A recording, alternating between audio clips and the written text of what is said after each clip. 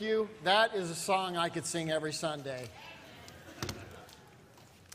And it's great to be with you. My name is Randy Moon. I'm one of the members here in the church, and I have the fortune today of being able to come up and share a few thoughts with you before we take the Lord's Supper.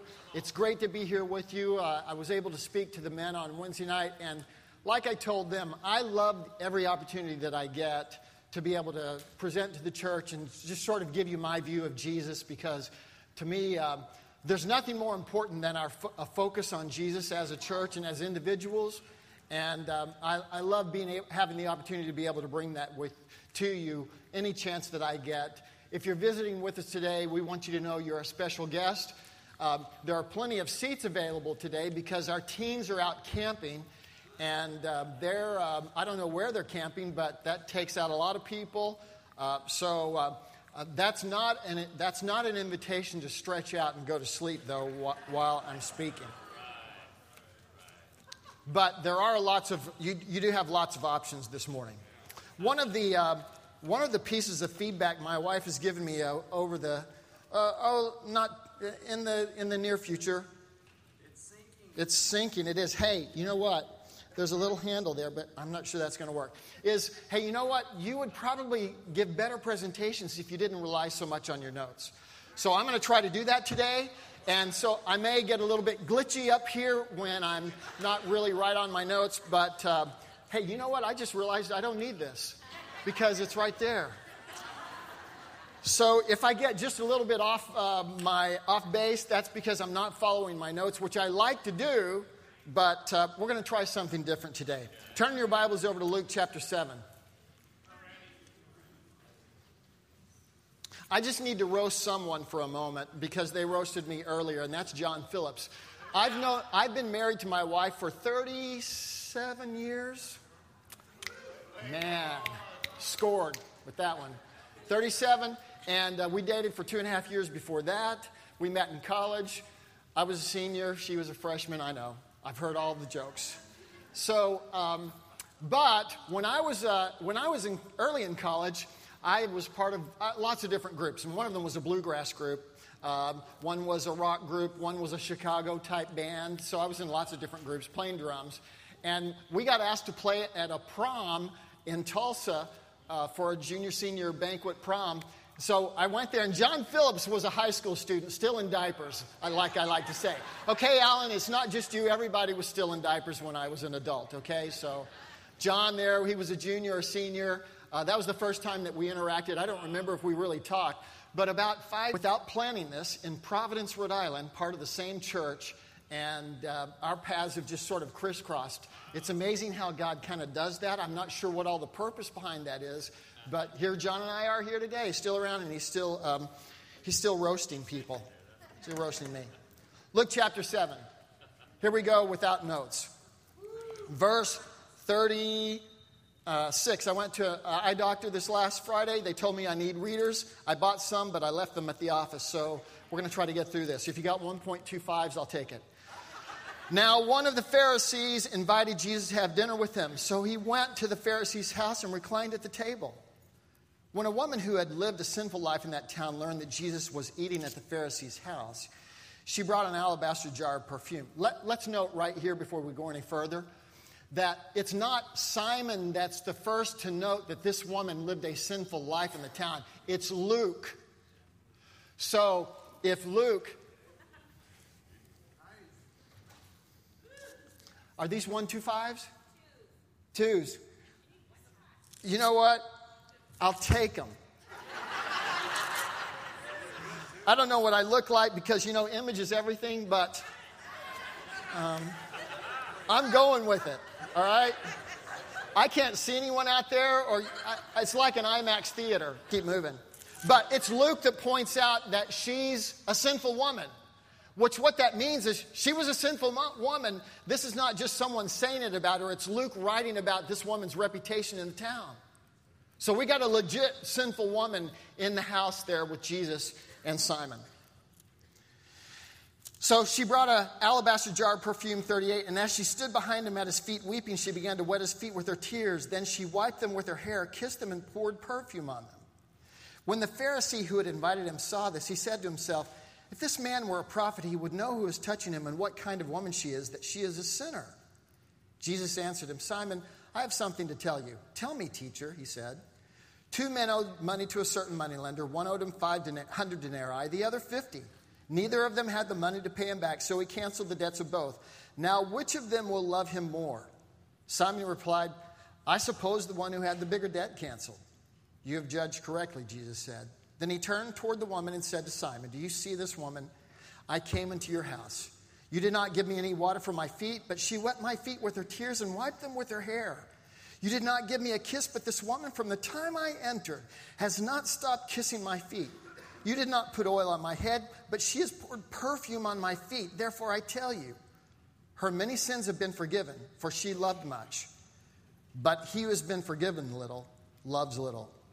Then Jesus said to her, your sins are forgiven. The other guests began to say among themselves, who is this who even forgives sins? Jesus said to the woman, your faith has saved you. Go in peace. Here you've got a man around town. He's lived a very good life. He's lived a very responsible life. He's achieved things himself. He's a Pharisee. Typically, historically, Jesus' sort of mortal enemies were obviously number one, Satan. But after that, you'd probably say the Pharisees were next in line.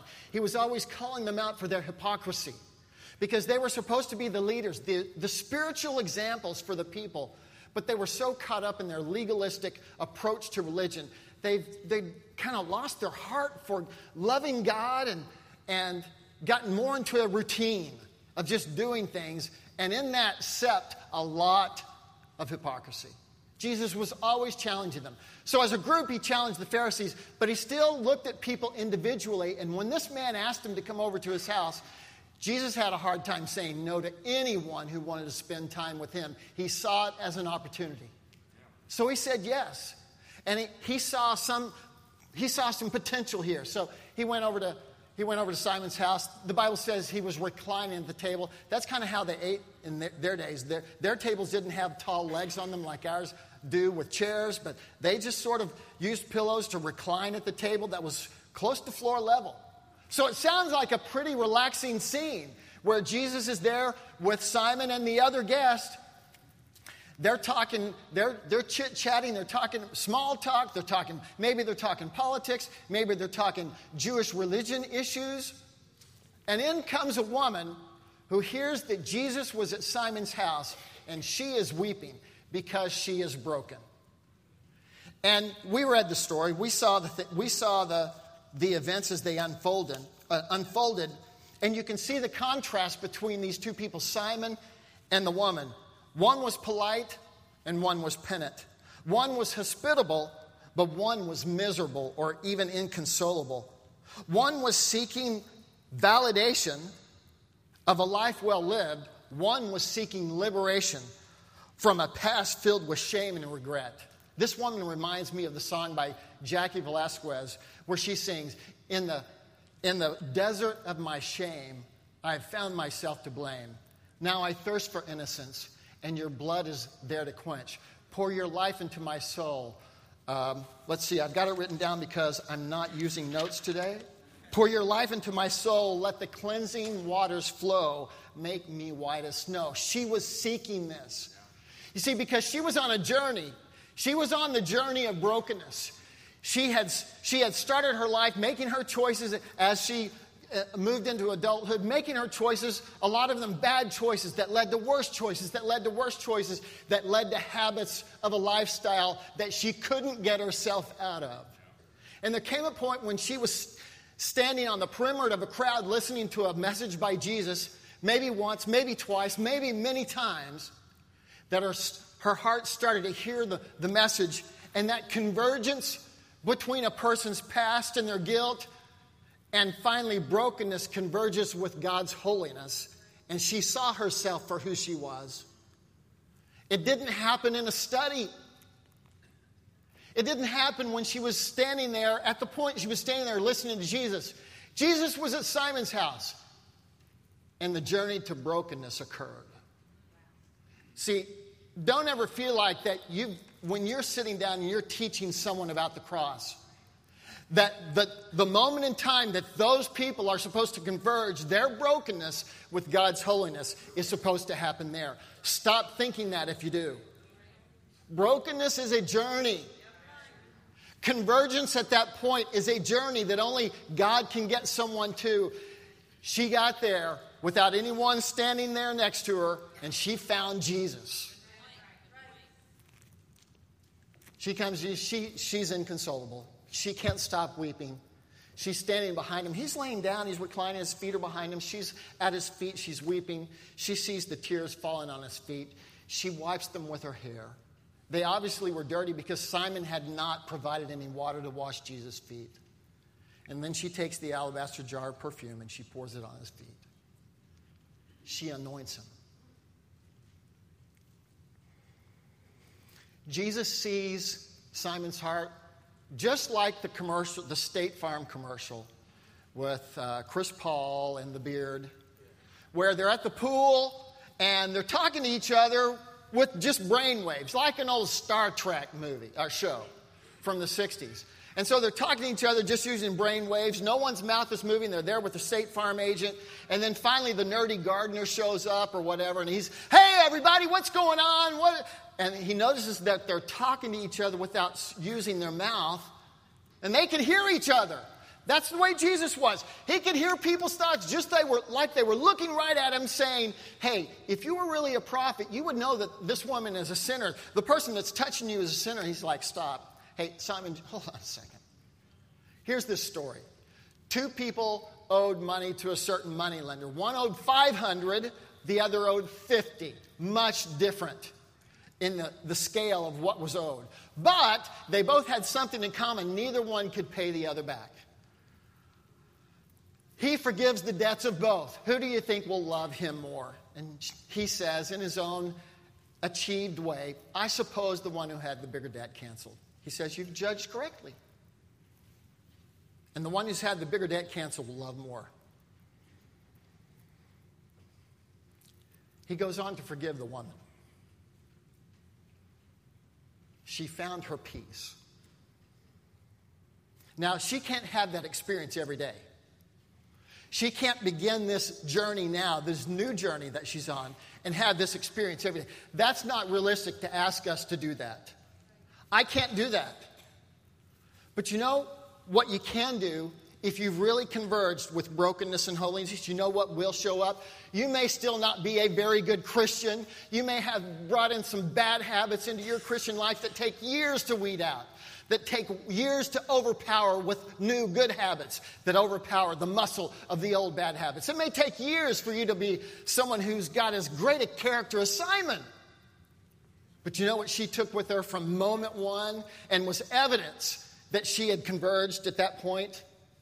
There's one thing you can tell about anyone who claims to have converged with brokenness and holiness, one thing that will always be there, even if they're angry, impatient, all the other things, is gratitude. Gratitude. And that's the life of a Christian after this point. Gratitude. Are you grateful? I'm going to drop a bomb. I'm going to drop a theological bomb on you right now. I'm going to drop the beat right here, and you're going to go, wow, did he just say that? Jesus told a story. Two people owed money to a certain moneylender. One more, one less. He forgave them both. Have you ever asked yourself the question, did Jesus forgive Simon? Why do you bring that up? Because I think Jesus likes forgiving people. And I think that there's a chance that Jesus even forgave Simon because Jesus loves to forgive people. And he told this story about people whose debts had been forgiven. Now, I'm not saying that's what happened, but I think there's a pretty good chance it did. What's your point? Wednesday night, I got a chance to speak to the men, and the whole point was to help us to see that God doesn't live with this umbrella of critique that's always falling, always over us. But he's actually always looking to validate us and is looking for things in our character and quality of life that impress him. This bar that we set, that we think we have to live up to in order for God to continue seeing us as in the light and being able to be forgiven, might not be as high as we think it is. Did he forgive Simon? I want you to walk away asking yourself that question today. Because he told a story about two people that were forgiven. One of them didn't need much. But gratitude, that's what the one who's truly broken and understands the scale of their debt walks away with. I've got a playlist on my phone. I actually pay for my songs off of iTunes. I actually pay for them. My son's blown away. You actually pay? Yes, I actually pay for my songs. But I got a playlist called Linda. Every time I hear a great song that makes me think about my wife, I buy that thing and I put it on my Linda playlist. I've got songs like Signed, Sealed, Delivered by Stevie Wonder. I've got Ain't Too Proud to Beg by The Temptations. Everything. If that's about my girl, that's Beginnings by Chicago. There's one that was written in March of this year. It just came out. I heard it. I'm like, where's my wallet? Where's my money? I got to have that thing. And here's the song. I'm going to read you the words.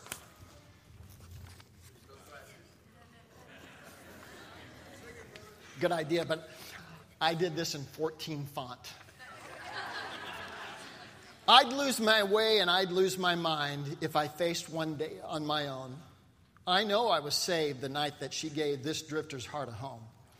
Every night I should be on my knees. Lord knows how lucky I am. I'll never say near enough, thank God for this woman, amen. This world has a way of shaking your faith. I've been broken again and again, but I need all the cracks in my shattered heart because that's where her love gets in. Every night I should be on my knees. Lord knows how lucky I am. I'll never say near enough, thank God for this woman, amen. She gives me faith. She gives me grace. She gives me hope. She gives me strength. She gives me love without end. Thank God for this woman. Amen.